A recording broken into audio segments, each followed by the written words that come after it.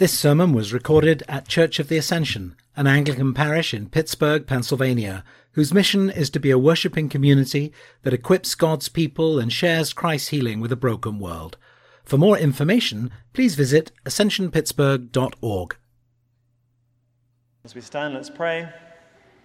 Lord Jesus, we thank you that you are the King who graciously speaks to us. Pray, pour out your Holy Spirit, open our ears and our hearts to hear your voice, to belong to the truth and to belong to you. For your name's sake. Amen.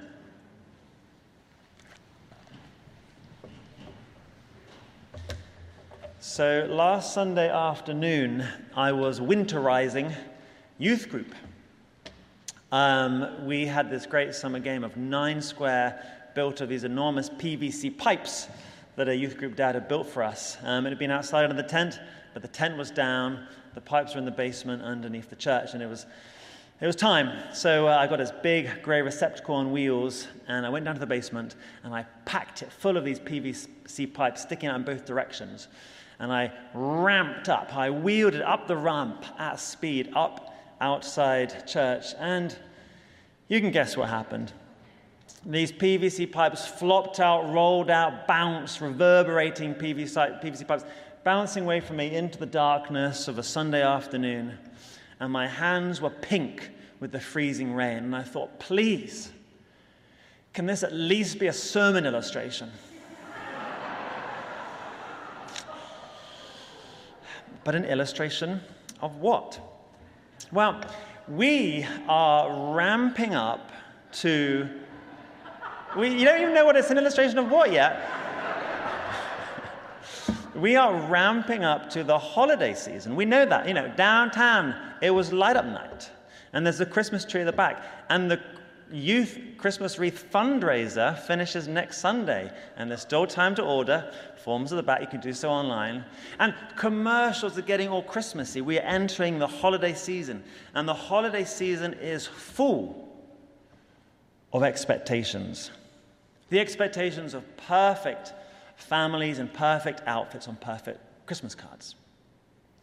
The expectation of perfect presents, perfectly wrapped, perfectly delivered, perfectly enjoyed. There's the expectation of perfect meals, perfectly served and perfectly eaten. And there are movies with happy endings of perfect families and friends together. The season is full of expectations, and our days are full of activities and responsibilities and end-of-year concerts and plays and deadlines, and our hearts are full of aspirations and hopes and dreams, and then things just get overwhelming and everything falls apart and we're left empty. Is it the most wonderful time of the year? It can be the loneliest time of the year. Loss can be felt most deeply at this time of the year. It can be the most overwhelming and the most underwhelming time of the year. Seasonal affective disorder is hitting hard. So what should we do? Is there a better way of ramping up through the holiday season that isn't overwhelming or underwhelming? This is the last Sunday before Thanksgiving. And this Thursday is going to be my first Thanksgiving as an American citizen.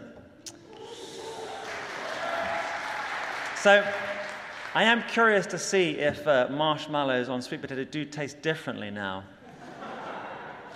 I'm not optimistic. It's the last Sunday before Thanksgiving, but it is also the last Sunday in the church calendar, the liturgical calendar. This is the end of the church year. And all 3 readings shared a theme. And the hymn we just sung shared a theme. And the bulletin cover shared a theme. This is multi-platform messaging about Christ the King. Christ the King Sunday. The last Sunday of the year, Christ the King. And as we look at these texts together, I want us to notice 2 things and consider how they may help us as we ramp up to the holiday season. So the first observation is going to be taken from the Daniel reading and a little bit of the Psalm, which I think is on page 3 of the 11 a.m. bulletin. So the prophet Daniel whose book we read in the Old Testament, who suffered being captured and deported to an enemy empire, has a vision.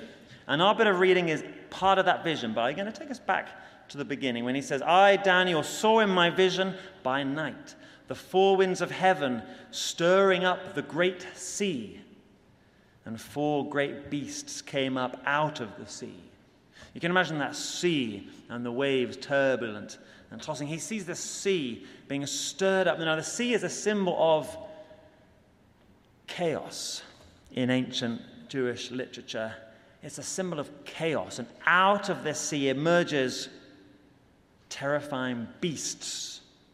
He describes one as a winged lion, another a ravenous bear, a winged leopard with 4 heads, and this final terrifying creature with iron teeth and 10 horns. What do they represent? Enemy empires, rulers. Before we see what happens to these beasts, let's recognize the original readers would have really known those images, those symbols of threat would have spoken to them, but to us, different time, different place. What might be the threats that are emerging in our minds? What kind of threats on a personal level? Maybe related to health, school, work, to our relationships, our finances. Because often the ramp up to the holiday season can put pressure, increase those threats. Or maybe on a national level, what threats are coming to mind? Is it those rapid and disorientating cultural changes taking our country maybe in the wrong direction? Is it the threat of the likelihood of ongoing suffering endured by those longing for change? What kind of threats are coming to mind on a global level? International conflict? New, more dangerous variants? The devastating effects of global climate change? What threats are coming to mind, and what symbolizes those to you? Is it a news website front page? Is it a graph of COVID cases? Is it the social media scroll? Is it a gun? What symbolizes the threats in our world? Back to Daniel and his symbols of threat. 4 great beasts came up out of the sea, and what happens to them? Turn to verse 9. As I watched, thrones were set in place, and an ancient one took his throne. His clothing was white as snow, and the hair of his head like pure wool. His throne was fiery flames, and its wheels were burning fire. A stream of fire issued and flowed out from his presence. 1,000 served him, and 10,000 times 10,000 stood attending him. The court sat in judgment, and the books were opened. Here is a picture of power, the burning presence of God. Have you ever stood before an enormous bonfire and the heat hits your face? This burning throne. How do the beasts respond? The 4th beast boasts. A voice challenges the throne, self-confident noise. Verse 11. I watched then because of the noise of the arrogant words that the horn was speaking. When I read noise, I was reminded of, the Screw Tape letter, in which Screw Tape describes how he hates music and silence, but how hell will be filled with furious noise. Daniel goes on, and as I watched, the beast was put to death, and his body destroyed, and given over to be burned with fire. As for the rest of the beasts, their dominion was taken away, but their lives were prolonged for a season and a time. The picture is God on his throne, who is greater than these threats. One beast is put to death, the others lose their authority. Okay, what's that got to do with us and the holiday season? Look behind me at the Ascension mural and read verse 13. As I watched in the night visions, I saw one like a human being coming with the clouds of heaven. And he came to the Ancient One and was presented before him. To him was given dominion and glory and kingship, that all peoples, nations, and languages should serve him. His dominion is an everlasting dominion that shall not pass away, and his kingdom is one that shall never be destroyed. In Daniel, Jesus depicted as given dominion and glory and kingship. And Luke, in his ascension, is inviting the connection. As Jesus was going up through the clouds of heaven, this is the King ascending to his throne. And we're reminded of the psalm we prayed together. Verse 4, the floods have risen, O Lord. The floods have lifted up their voice. The floods have lifted up their waves. It's that threatening sea of chaos. It's the rising panic. It's the emerging threats. But, verse 5, mightier than the sound of many waters, mightier than the waves of the sea, the Lord who dwells on high is mightier. After a heavy and extended downpour, the Allegheny River can be swollen and brown, rushing and turbulent, churning and violent, terrifying up close. But if you're standing up high on Highland Park Bridge, you can smile. And while we may feel overwhelmed in the midst of the turbulent river of life, Christ the King Sunday reminds us that Christ the King is not overwhelmed. Chaos does not ultimately triumph. Christ the King does. Chaos does not ultimately triumph. Christ the King does. That is the message of today. The beast that will be destroyed. At the end of the church year, remember the end of the world. On the last Sunday of the church calendar, remember the last king. His dominion is an everlasting dominion that shall not pass away, and his kingship is one that shall never be destroyed. And the great promise of the Bible is that the day will come in which the King returns and makes all things new, and all violence and chaos and the threats that engulf us will be over. Will the sea of chaos be calmed? It's interesting, the writer of the book of Revelation in chapter 21 says, I saw a new heaven and a new earth, for the first heaven and the first earth had passed away, and the sea was no more.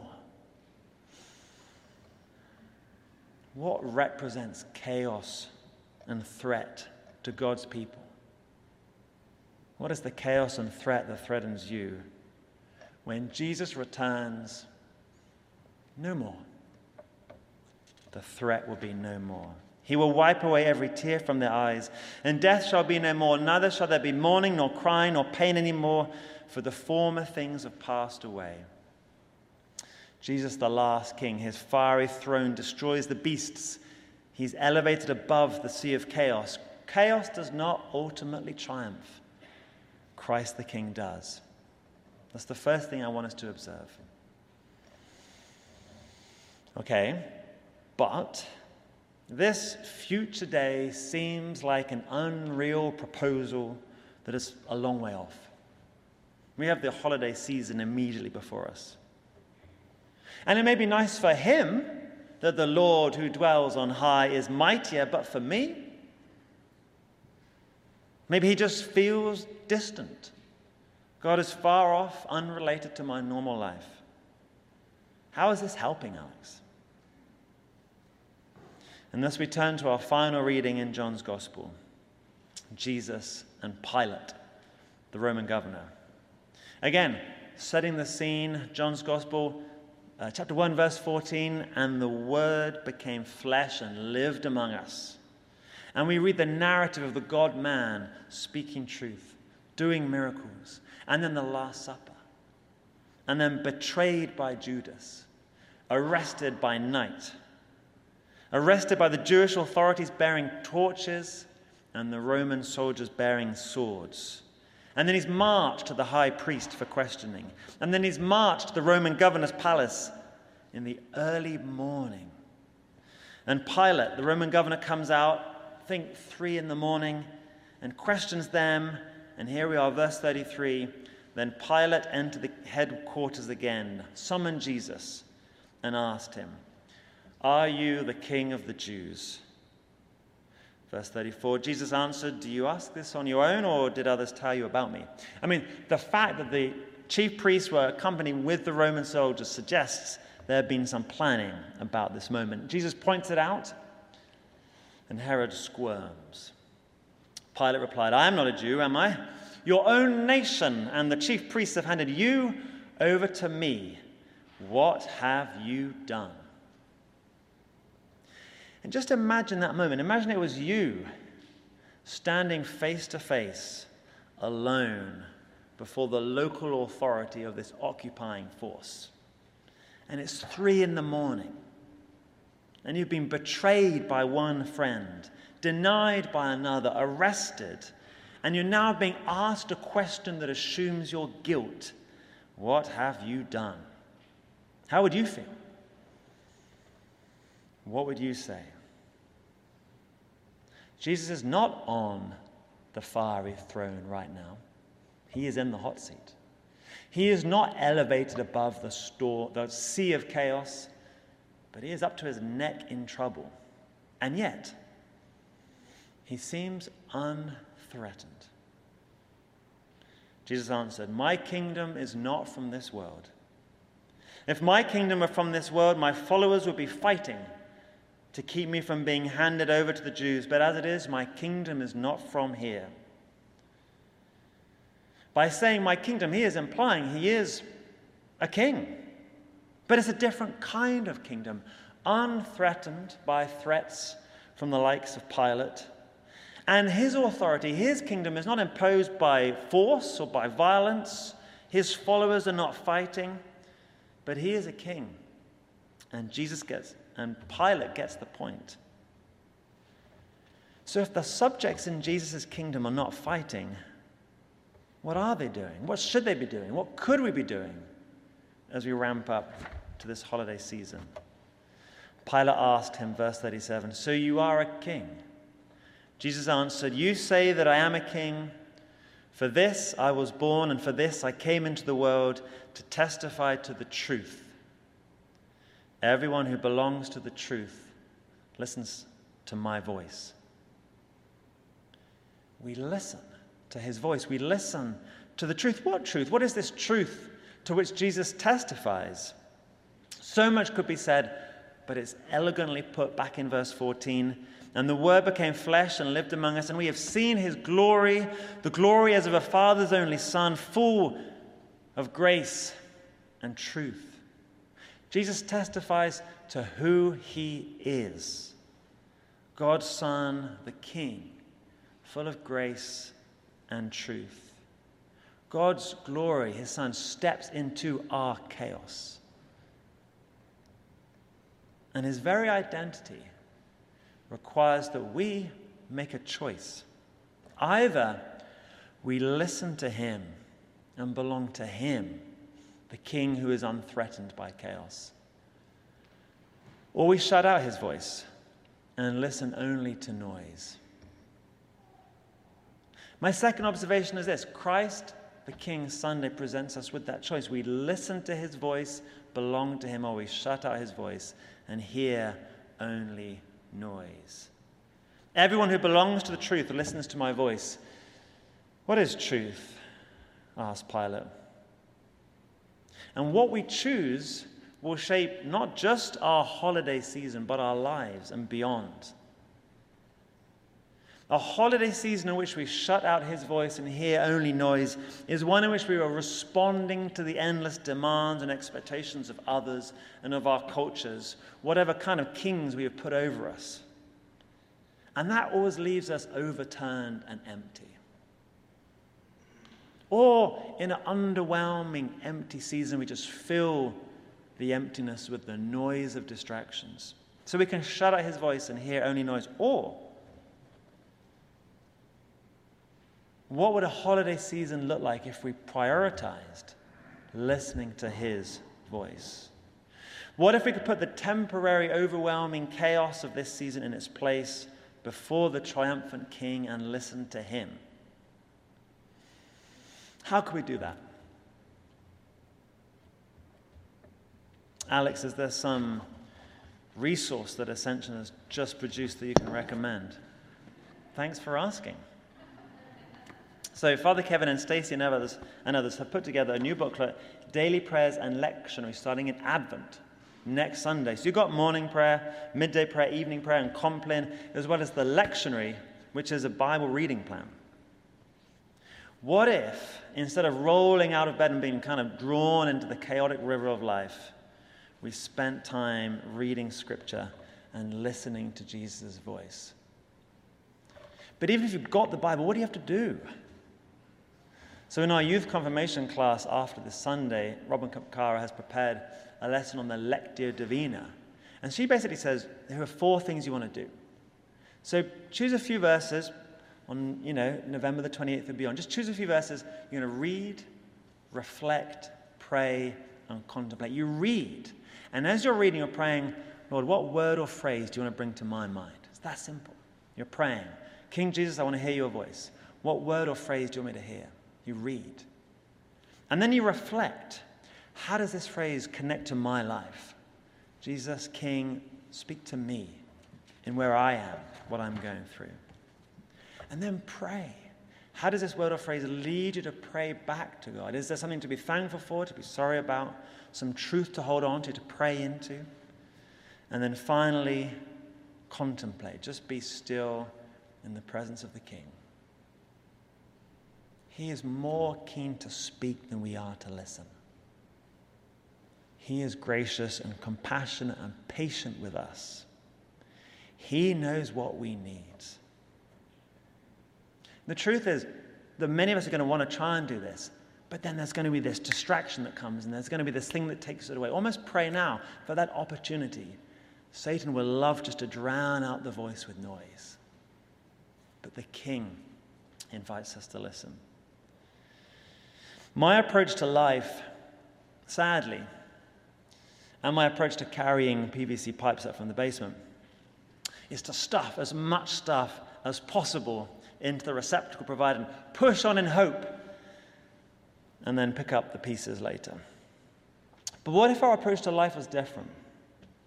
What if we just took one thing at a time and prayed and listened? If we had a conversation with the King as we walked through this holiday season? What if we knew that in the end, all would be well? Chaos doesn't ultimately triumph. The King does. So we could serve him now and prioritize his voice. What if we spent this holiday season listening to him, paying attention to each other, and being known as people who read, reflect, pray, and contemplate, and whose 2022 is shaped accordingly?